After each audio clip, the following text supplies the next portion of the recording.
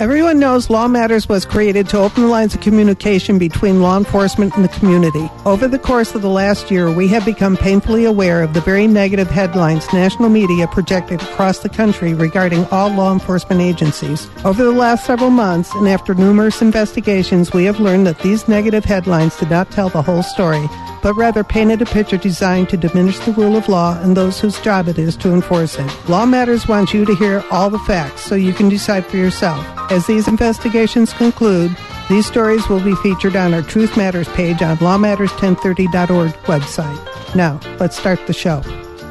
Good morning, everybody. Speaking of the news, we have Tucson Police Captain Tim Reese coming on to tell us what's going on. Thank you for joining us. Good morning. Thank you. So, I know everybody's heard what happened in Tennessee, and it's been all over the news, and I constantly tell people that does not reflect Arizona in any way, shape, or form. Can you talk to us about this? Sure, absolutely. This is one of those things that obviously when something of this magnitude hits the law enforcement community and hits the nation as a whole,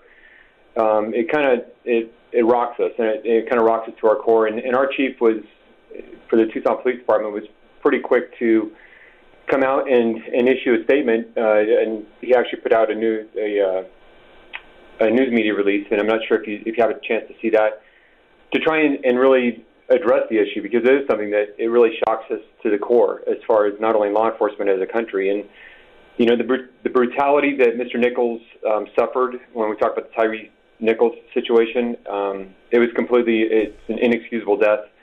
It left everyone, including the police officers, the nation as a whole, the community of Memphis, disgusted.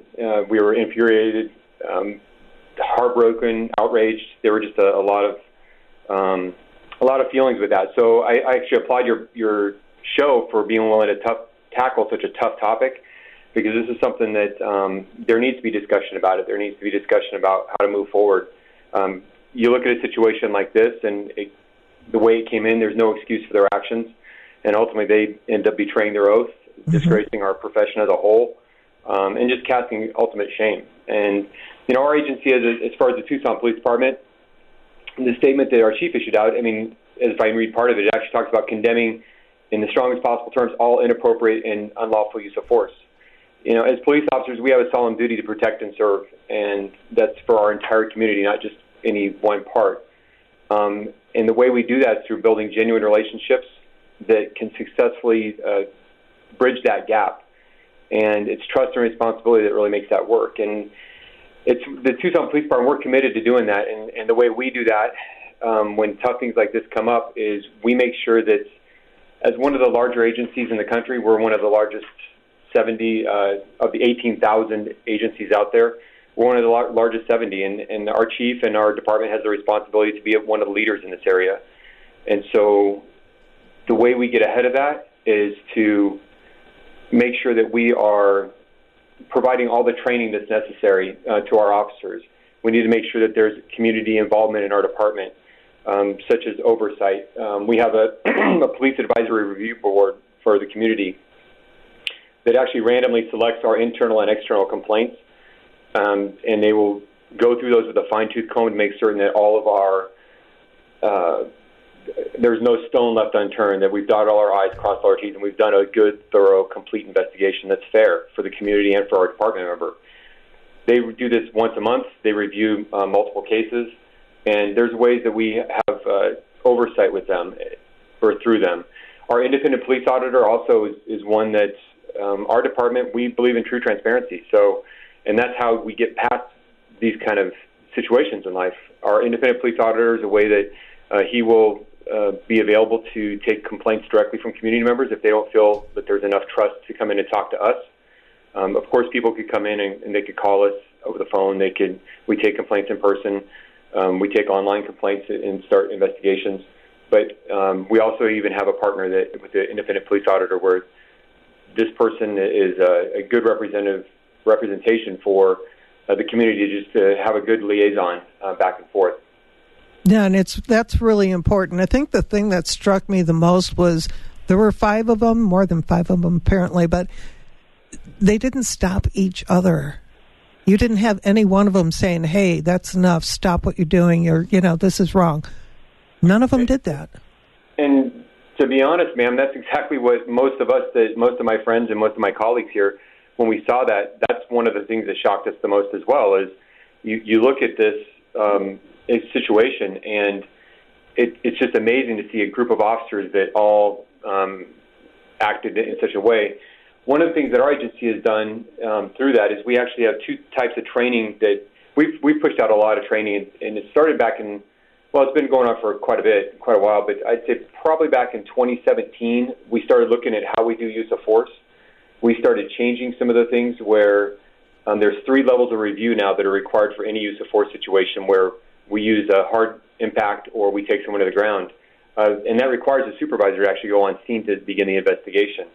In addition to that, we also look at a wider variety of uses of force to include even reporting gun pointing. If we take our gun out of our holster and point it at someone in the course of our duties, we're required to report that because we want to capture that data. We want to show what our department's doing out on the streets because we believe in true transparency.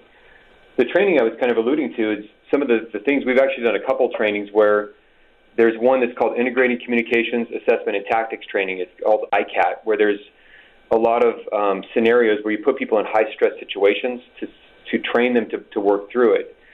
But the biggest one, when it comes to this kind of situation, is there's a training out there called Active Bystandership for law enforcement, also known as ABLE training.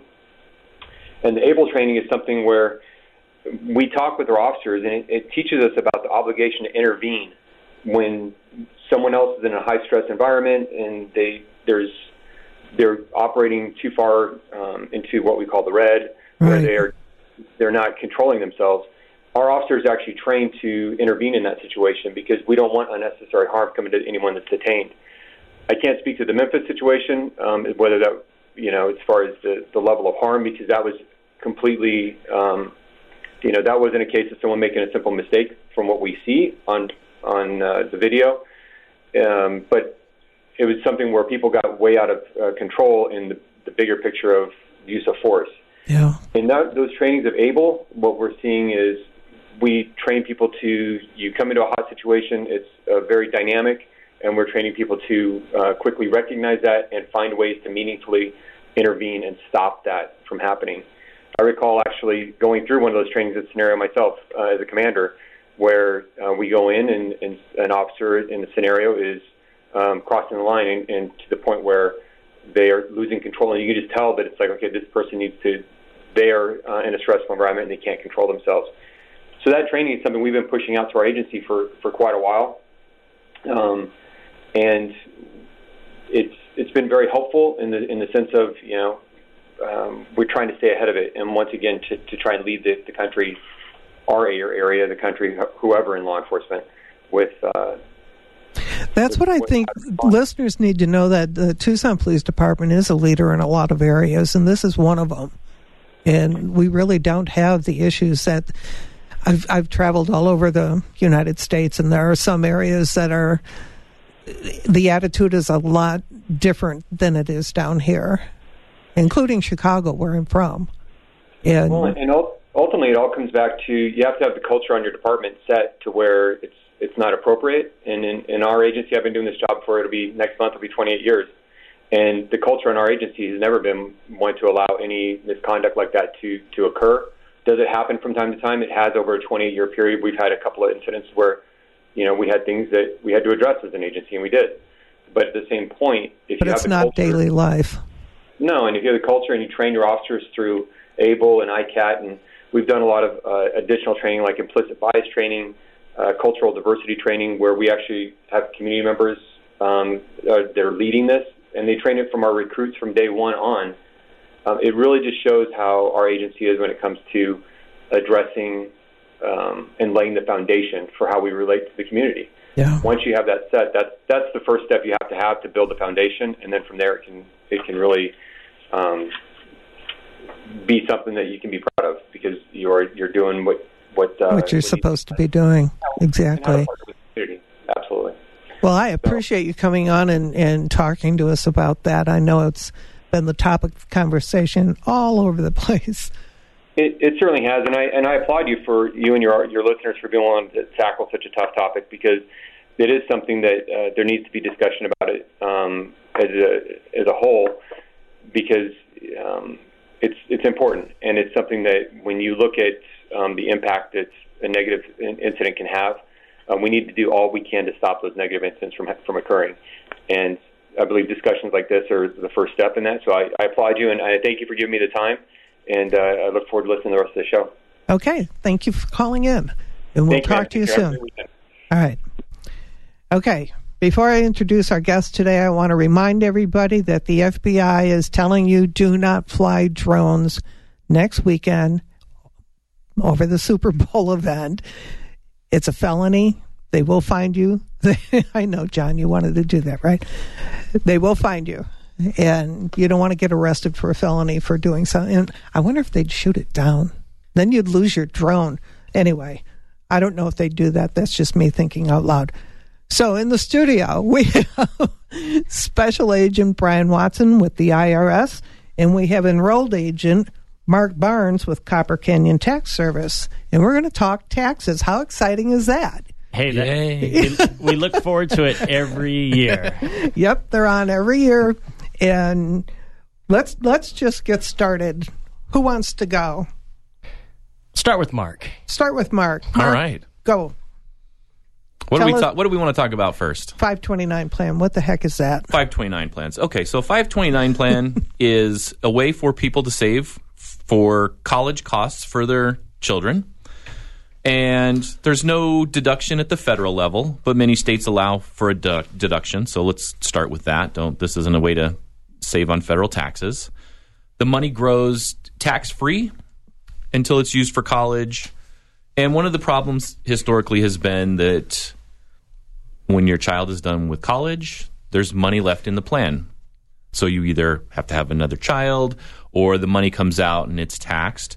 So last year, President Biden signed the Inflation Reduction Act into law, and it made some major changes that will ultimately help a lot of people out. One of the big changes here for 529 plans is when you're done with college costs, you now have the ability to take the money that's left over and roll that into Roth IRA accounts for the beneficiaries. Now, is there rules? Of course there's rules. Let's start with the first one. Don't run out today and open up a 529 plan and hope to roll this into a Roth IRA. The account needs to age for at least 15 years. So this is something like, hey, if you have children, this is potentially a good idea for you. Consult with your tax advisor to find out if it is or if some other option is better for you. But the account needs to be at least 15 years old before you can do this. There is a limit. $35,000 can be rolled from the account into a Roth IRA account, and your annual limit will be the limit for Roth contributions for that year. So, how many of those Roth accounts can you have? This is going to be just, typically you want to have one. I mean, theoretically you could have 10 or 15 Roth accounts, but the limit is the limit. It's $6,500 a year. It doesn't matter if you have one account or 10. It's a $6,500 limit total. So it's not per account. Not it's per account. Person. It's per person. Okay, well that stinks. Typically for Roth contributions, you have income thresholds that you have to meet in order to be eligible to make those Roth contributions.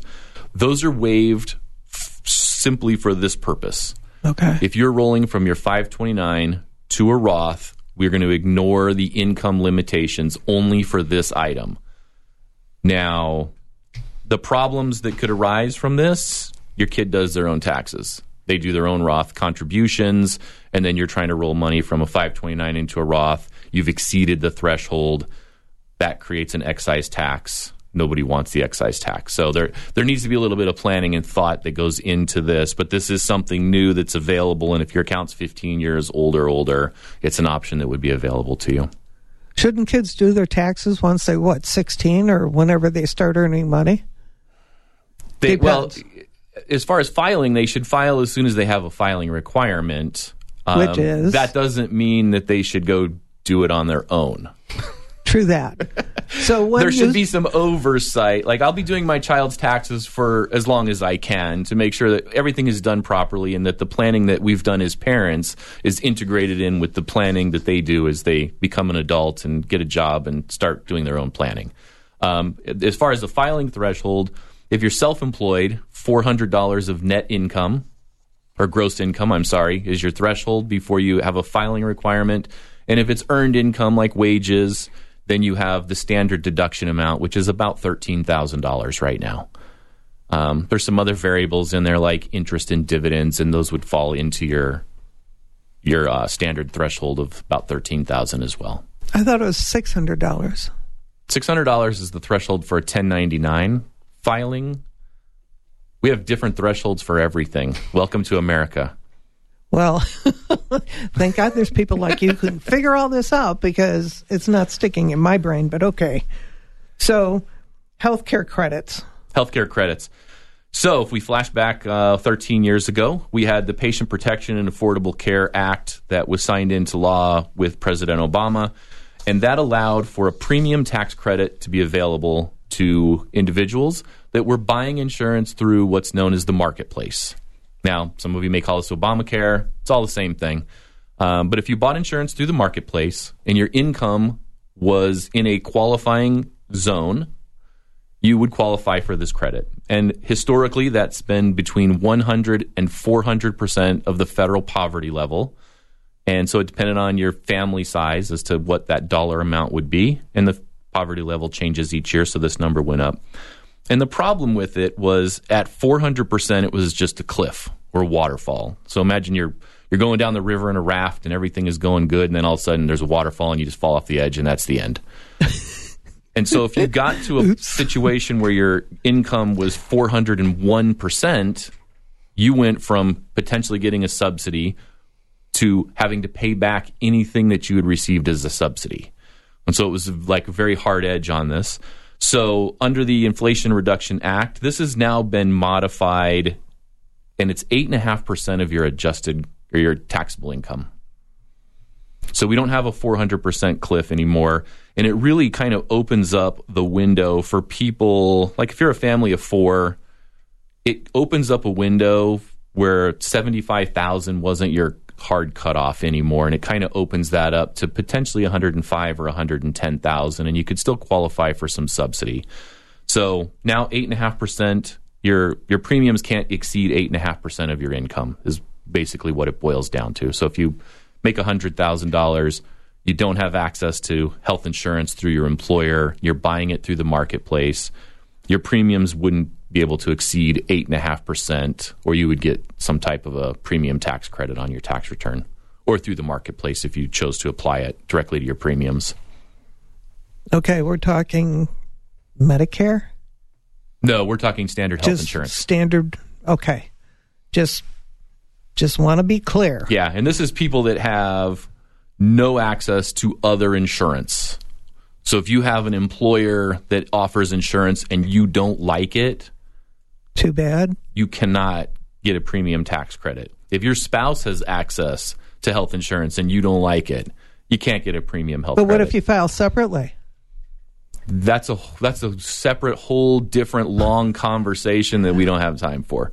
But as soon as you are on Medicare, then you have other qualifying insurance, so you wouldn't qualify for a premium tax credit as soon as you get to 65 and qualify for Medicare. Okay.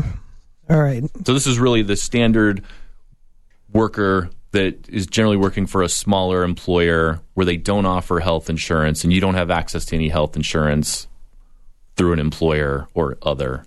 And so you would be shopping separately through the marketplace and picking up a plan there. Okay. All right. Go ahead. Say something. No. You look like you want to. No, I'm anticipating your questions.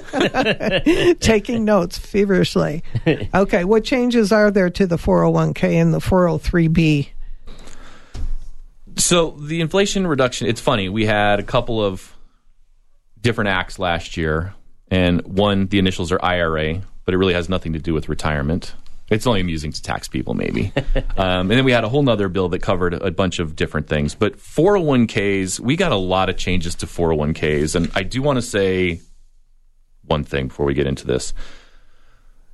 Over the last several years, possibly the last decade, what we've had is Congress making last-second decisions, oftentimes in December, making things retroactive to the prior January. And it's been a nightmare. It's really hard to plan. It's really hard to get things done. And it's really hard for us to have a decent comment period on tax law when it's all retroactive. So with these new acts that were signed, most of the stuff that I'm talking about is future. So for 401k and 403b plans, these are items that will start to take effect in 2025.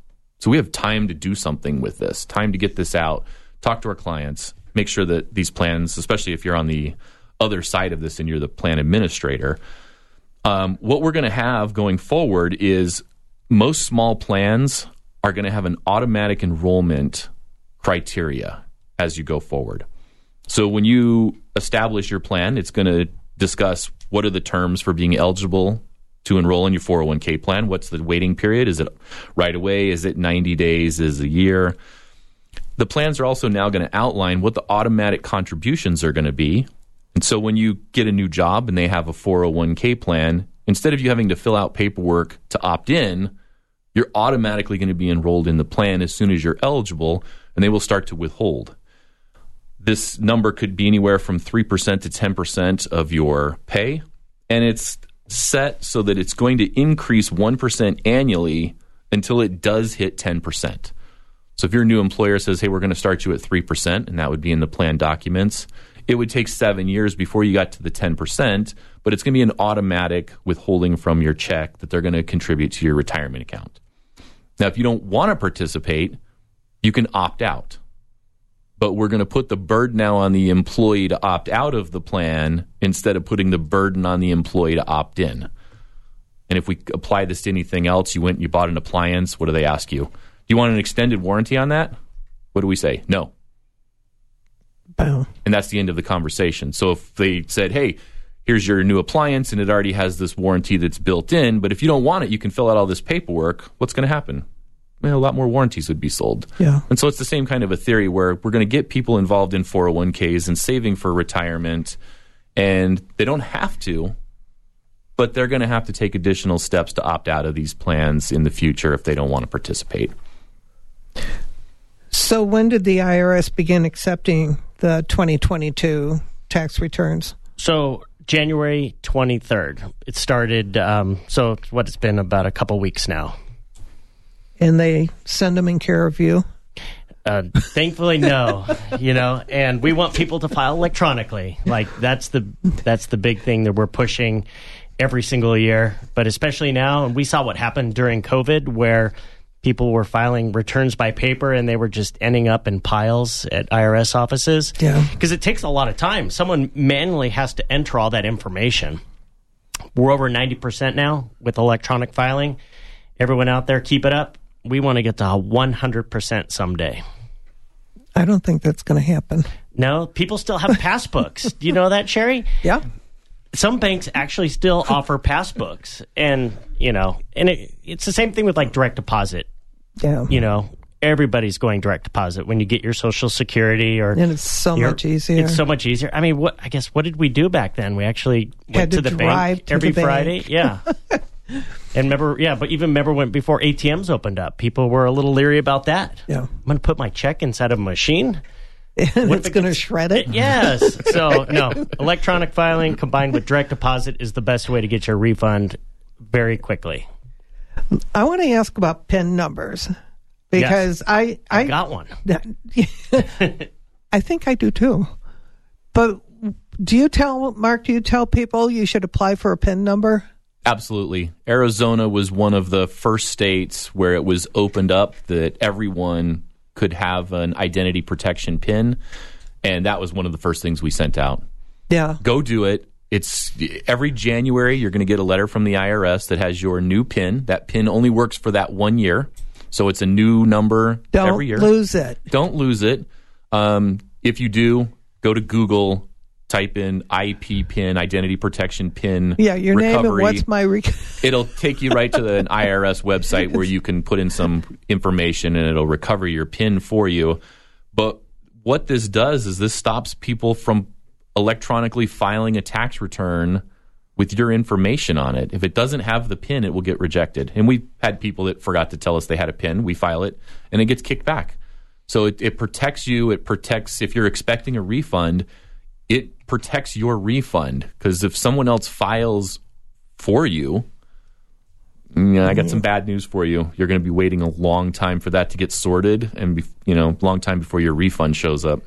I'll add with what Mark said is perfect. And I finally got one, a PIN. I applied for it in November, December. It only took 5 or 10 minutes online because I've been telling people to do it for years. So I figured as a PIO, I should actually follow through. But think of it as a password for your tax return.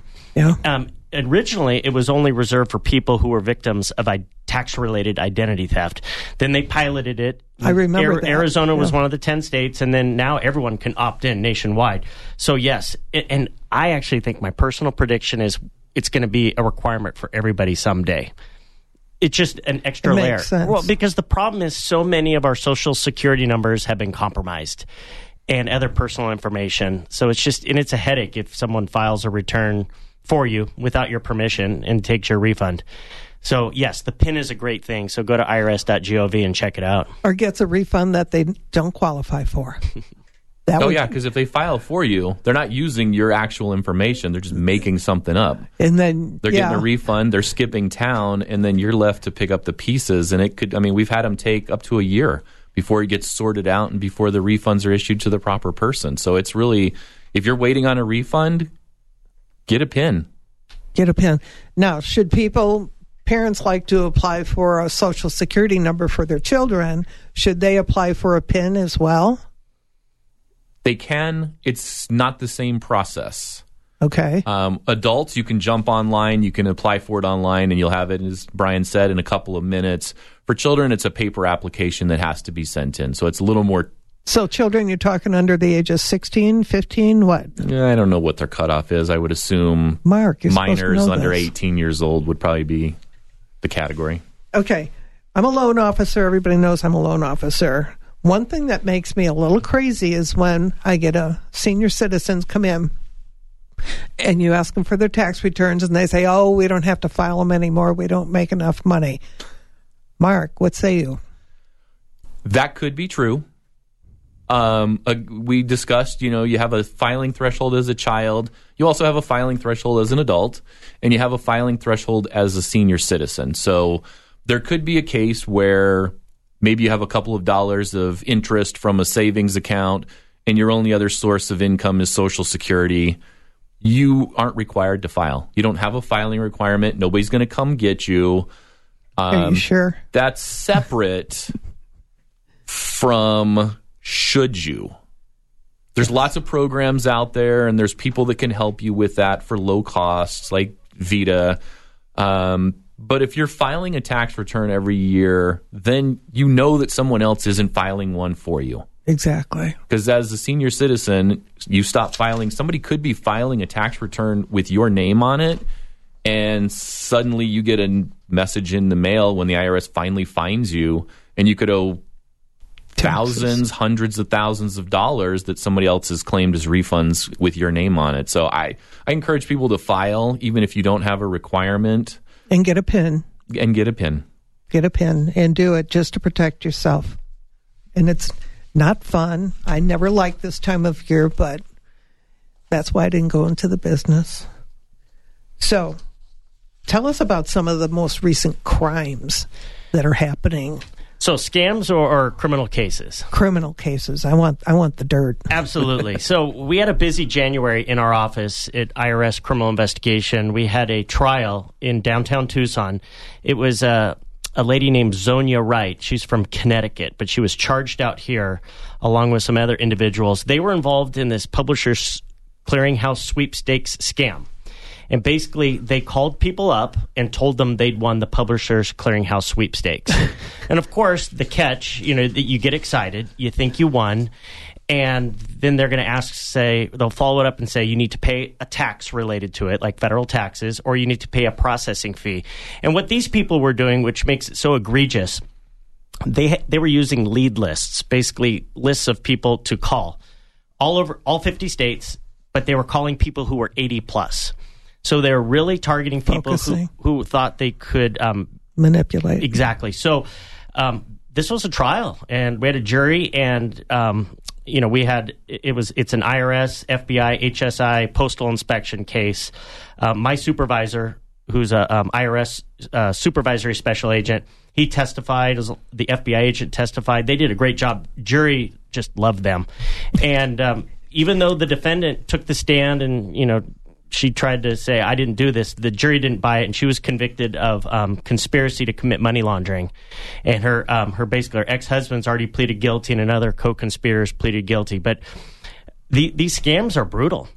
How much time did they get? They haven't been sentenced yet. Oh, this is fresh off the press. But a lot of these, this group that we're investigating through the U.S. Attorney's Office, a lot of them are coming out of Jamaica. And there's a lot of criminals that are involved in this kind of scam. So it's a win for the government. We're very excited about that. We also had some recent pleas in an alien smuggling case.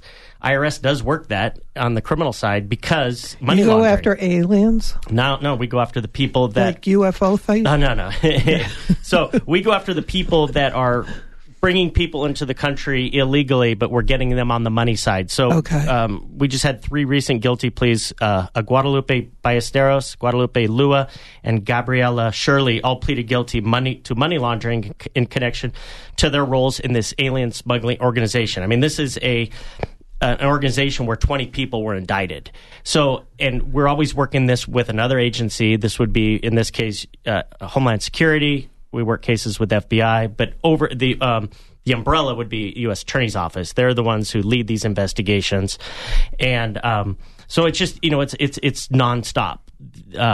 Whether we're working tax fraud cases or we're working fraud cases like this Publishers Clearinghouse sweepstakes, or these alien smuggling. It's like, yes, we're involved in those.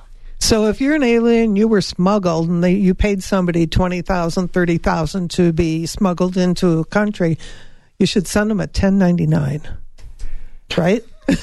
Yeah. Just kidding. I have no comment on that. Yeah. Well, you want to get a little money back, don't you? What are the more common tax return processes that you should be very careful about who you hire to do your taxes? So return prepare fraud is something that keeps us very busy, and 55% of Americans use a paid return prepare, and we love them. We love guys like Mark. We love Mark's friends in the tax prep community, because the vast majority of them are honest, ethical, they're professionals, but we have ones that keep us busy, and we're seeing a scheme right now. And I know Mark's very aware of this scheme, is these, not that he does it, but he's aware of it because he knows the bad people do it.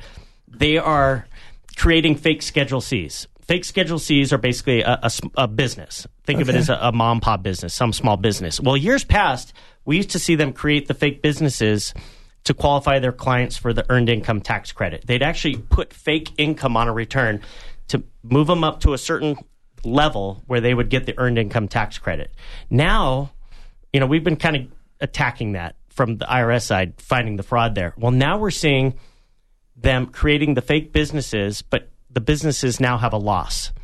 And the loss is there to bring their W-2 income down, their overall total income down to kind of a sweet spot where they can get the earned income tax credit, or just to reduce their overall income. And why? Because the client gets a bigger refund, and then the return preparer can charge more because there's more forms on the return, and then also it gets more people in the door.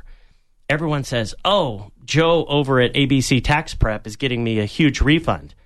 Well, people hear that. They want a piece of that action, and then everyone starts going there. Well, and what happens?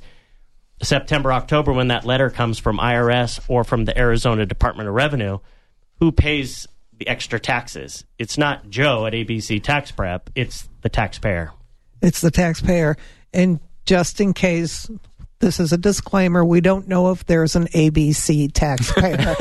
Sorry, Joe. If your name is Joe and you actually own that practice, we're not picking on you. Yeah. Okay, we're going to take a quick break. We'll be back in a few. Law Matters Live Show airs every Saturday morning at 8. Cochise County Sheriff Mark Daniels will host next week's show and tell you what's really going on the southern border. Law Matters is funded by your generous donations. Please visit our sponsorship page located on lawmatters1030.org to join our mission and keep the conversation going. Law Matters podcast can be found on iTunes, Google Play, and lawmatters1030.org. And please stop running red lights. It's a health hazard.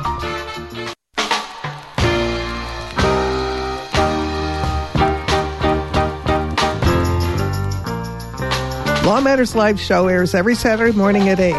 Our February 18th show will be a live debate between the independent candidates running for mayor. Law Matters is funded by your generous donations. Please visit our sponsorship page located on lawmatters1030.org to join our mission and keep the conversation going.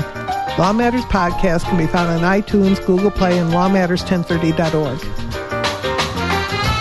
Thanks for staying with us. In-house, we have Special Agent Brian Watson and Enrolled Agent Mark Barnes. We're talking taxes, but I just want to remind people, we just heard in the commercial break that on the 18th of February, we'll be doing a debate between the two candidates who are running as independents for mayor. So if you've got any questions you want to ask, send me an email. It's on our website, contact information.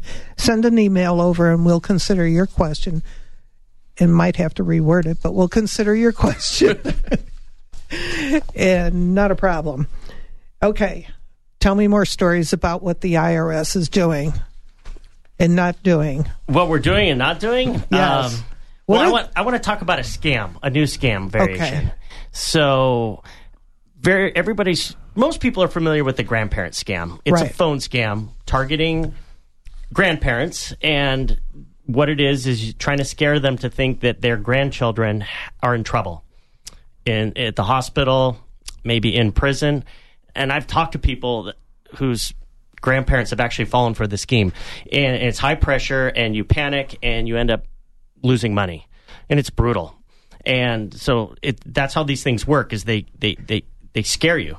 Well, this one's a new variation I just heard about, happened to my friend, and now they're targeting young people. So I'm not going to give specifics on where it happened or the restaurant, but my friend's son was at a fast food type restaurant, closing it at night by himself, maybe one other person. He gets a phone call from someone claiming to be a detective at one of our local police departments here and said, your boss, and they had his name, has been arrested. He's in trouble. He needs to make bail. He's asking you to take money out of the cash register, walk over to the store, buy the prepaid card, give us the numbers. And even they're really good at this. They ask the kid, and I'm telling you, he's like 17 or 18, put your phone on Do Not Disturb, because they don't want anyone to intervene. So he actually started the process of taking the money out and going to buy that card. Because one, he's following orders from law enforcement. He's following orders from his boss. And he cares about his boss. And what is he going to do? Say no to a police officer? You know? So if you have kids that work a job like that, let them know about this scam. And also, if you own a restaurant, any sort of business like that, talk to your young employees. You know, because sometimes with these scams, we pick on people, the seniors, thinking, oh, they're going to always be the ones who fall prey to these scams. But young people are gullible, and or more just like following orders, you know, or maybe just naive. And you know, it's a lot of times it's hard to stand up to an adult. Sure. When you're 17, 18 years old, because there's a difference in power there. But man, I heard this and I thought, wow, these criminals are so ingenious. Coming up. And luckily, though, my friend kind of figured out something was up when he tried to reach his son and couldn't. He ended up calling the police and said something weird is going on. I think he may have been using a Live 360 app on the phone because he wasn't where he was supposed to be. He ended up getting to the business around the same time as the police department did, and they kind of figured it all out. And but they squashed it. They squashed it, but it could have gone bad really quick. Yeah. We weren't talking a crazy amount of money because most of these restaurants now are not cash-based. Right. Most people are using... Pay with a card. They're paying with credit or debit card or some, Apple Pay or whatever. So, but I heard that story and I just wanted to share it with people out there in radio world. Look at all the teenagers we have out there working. Yeah, this is a good thing. I want to know, I've got your notes over here. I want to know, what is pig butchering? So it's kind of a brutal name. I learned about this and I was like, what the heck is that? So it's a latest variation of the romance scam. A lot of people are familiar with the romance scam where someone finds you online, starts saying nice things about you. Before you know it, you're talking to each other like your boyfriend, girlfriend. And, a lot of these romance scams target older people that are widowed, widowers, usually I would say over 60. And before a lot of times if they, people know that you don't just send money to someone you don't know. They know that's the romance scam because eventually the romance scam gets to the point where I'm stuck in an oil rig in the offshore, or I'm stuck in this country, my credit card was declined, I need money. So people know not to fall for that. So this one's different. These criminals find people online, romance them, say nice things about them, send them flowers, send them poems. You're my, These say are nice all things. Virtual things, though. They'll send you virtual flowers. Virtual poems. Exactly, but you're getting showered with affection online. But then instead of asking for money, they say, hey, I have a great investment for you. You've heard about cryptocurrency. You've heard about Bitcoin. Why don't you, you want to invest so your grandchildren have lots of money someday, right? I'll get you in on this. Well, they give them a little QR code and have them go down to a local store, a little Bitcoin ATM, put money in there, and they put all this money in there. All this money, and they think they have control over the account, and they don't. And then this is where the term pig butchering comes in. It's from the Chinese word shaozupan, and it's because the scheme originated out of China. The con man builds up this month-long relationship online, and then eventually, they basically fattened them up emotionally. That's the whole pig analogy. And then eventually, they've enticed them to invest in crypto, and then eventually they metaphorically slaughter them, basically just cut them off, and they take all the money. I know somebody this happened to. Mm-hmm. Over $400,000. Poof, gone. Yep. I met a lady. Yep. I spoke to a lady on the phone. She lost $750,000, lost her house, and actually got her friend involved in it too. And she's a very smart woman. She's very embarrassed about it. And so I've been telling her, you need to tell your story. You need to share that. But that's what pig butchering is. Latest version of the romance scam. Do not invest money with anybody you do not know. Even if you think you have some QR code and you think it's your account, you don't have control over that money. It's brutal. So educate your parents, educate your friends. It's brutal. Just look up romance scams on the internet, and you'll see what I'm talking about. Yeah, educate yourself. Absolutely. Don't push on links or open links on your computer. They'll email you and send you stuff. Don't do it. If you don't know who it's coming from, delete it. That's why I always delete your emails, Mark. Yeah, well, so that explains a lot. Tell me about any energy credits that people might get. Okay, so there's been some significant changes in the energy field. And this includes cars, but we're not going to really talk about cars because that's another whole hour separate. But historically, we've had some energy credits since I believe 2005, and many of you probably participated in this at some point. And this would have been you upgraded your windows or doors or something of that nature. You take it into your tax preparer, they get you a credit. It was $500 lifetime, and for most of us, that $500 was used up a long time ago, and the IRS does keep track of that, so don't try to use it. But it's a one-time thing. It's up to $500. So once you've done that $500 limit, you are done. You are done forever. That's really cheap. So beginning in 2024, we now have a whole new section for clean energy, and this is going to apply to the same types of things: windows, doors, insulation. Plus all the other standard things that you would think about, like solar on your house. But it also now includes charging stations. And we have a per-year tax credit. So if you're thinking about doing something like solar, don't worry about it. It's a 30% credit based on the qualifying expenses, based on when that's installed. But if you're thinking about doing something like remodeling, and that remodel is going to include doors and windows, maybe that's the time to think about splitting that up and having part of that contract completed in November, December of this year, and then having the rest of it completed next January or February, so that you can maximize this year's threshold, or 2024, so this would be 2 years down the road, maximize the credit that's available to you in 2024, and then on that same remodel, just under a different contract, maximize the tax credit that's available to you in 2025. As far as the solar goes, I wish I had a date. I believe it's 10 years, but we're back to a 30% credit, which is what it was historically until the Tax Cuts and Jobs Act. Then it started to decrease by 2% each year. But we're back to 30%, and it stays at 30%, I believe, for 10 years. So we should be good through 32 or 33. Cool. And again, the government's doing things, and they're doing it out in the future now, which is like what they used to do. So there's a lot of changes, but they're in the future, and I don't have them all memorized just yet. I'm so disappointed. What about digital assets? I know this is kind of a new thing for people. Tell us about digital assets.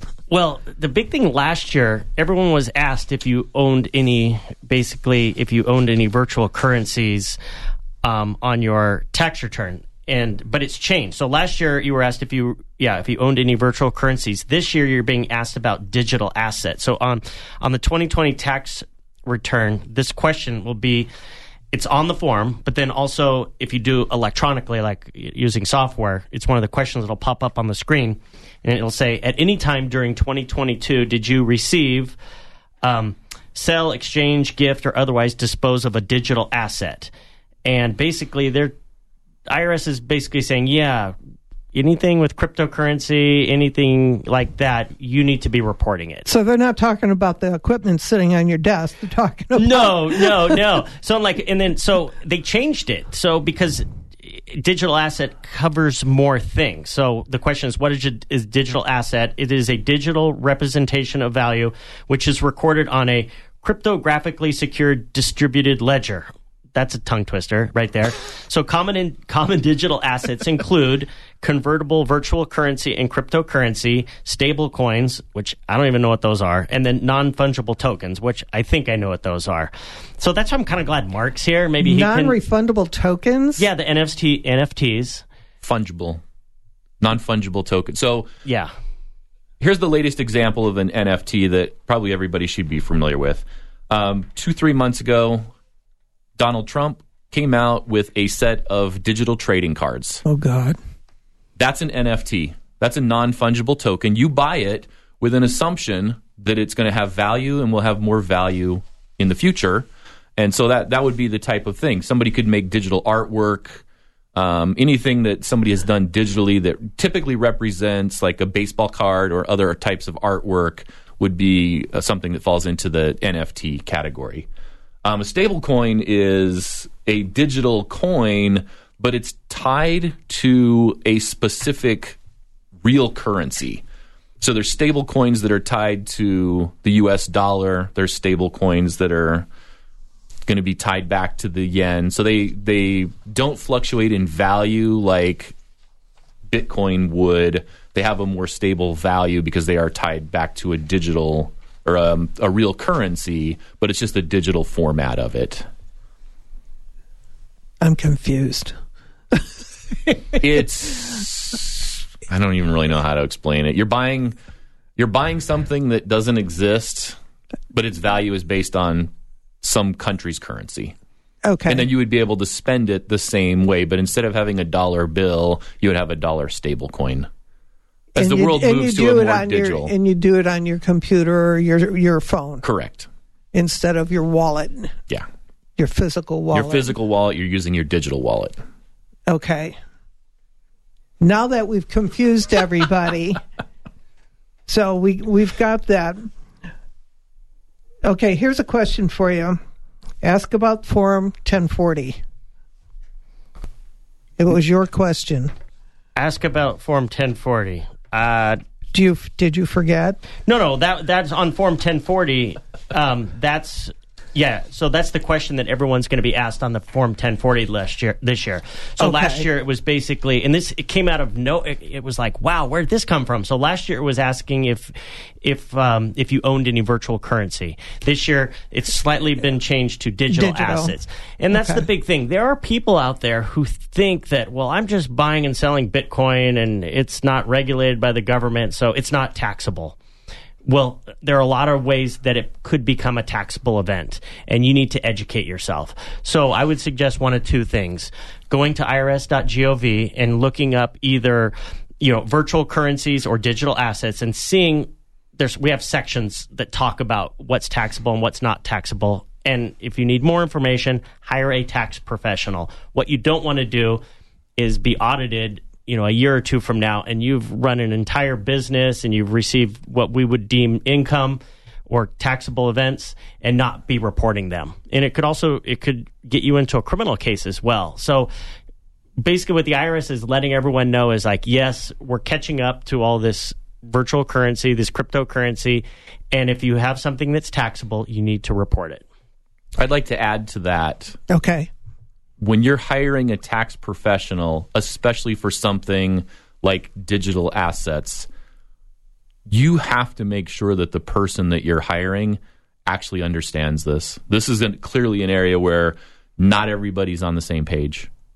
There's a lot of stuff happening in the digital world, and if you walked in the door and you said, hey, I own some digital assets and I have income from staking, if they don't know what you're talking about, that's not the person to hire to manage your tax return that has digital assets on it.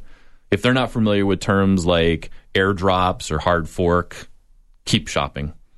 Like, this is an area where there's a lot of people in the tax world that just simply don't understand what this is. So you can't go to anybody. You need to find somebody that specializes in that type of a tax return. Okay, is there like a dictionary someplace where people can look up these words that you're using? It's like learning a foreign language. That's really the best way that I can describe it. When you get into the digital side of things, you may as well just prepare to learn a foreign language, because it's all different terminology than what most people are used to. Yeah, and it's it's just a whole new language. So how do people get in touch with you? You can visit our website at coppercanyontax.com or give us a call at the office at 520-344-4149. And you'll be there to help everybody. How can people get in touch with you, Brian? Well, you can... By doing Screw Up, and you will meet Brian. No. I tell everybody this all the time. Both these people want you to pay your taxes. One of them uses a gun. So, Brian, tell them how they can get help from the IRS. So we really recommend people using our website, irs.gov. It's a great website. I would start there. The phone situation's been a little rough. If you researched the percentage of calls that were answered last year, it was only 13%. It was brutal. A lot of that is just staff shortaging. There was still COVID, things like that. We've hired about 5,000 new employees to get the phone numbers up, but I still refer people to irs.gov as well. But also, you know what's cool? You can make an appointment and meet with someone face-to-face. Downtown Tucson, we have taxpayer service. It's appointment-based, so you don't just show up.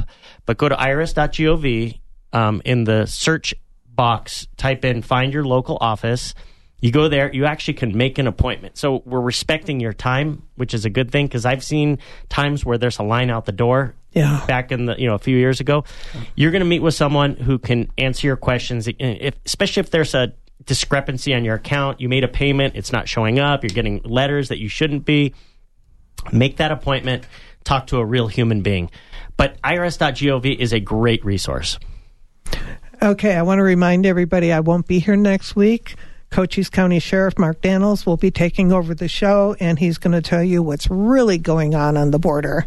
And I encourage everybody to tune in. Also, on the 18th, we'll be hosting a debate between the two independent mayor candidates. And if you have any questions, send me an email. Put your question in an email, and we'll consider that for the show. And it should be fun. It should be a fun show. I want to thank both of you, Brian, Mark, and Captain Tim Reese, for calling in as well and keeping us appraised of what's going on. And stop running red lights. On the way here, somebody ran a red light. I mean, it couldn't be any redder. Boom, right through the red light. It's dangerous. Stop it. And until next week, shop local, stay safe.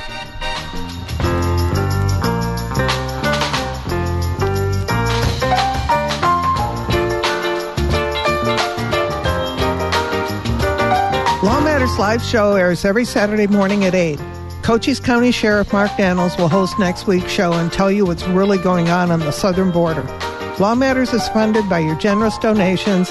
Please visit our sponsorship page located on lawmatters1030.org to join our mission and keep the conversation going.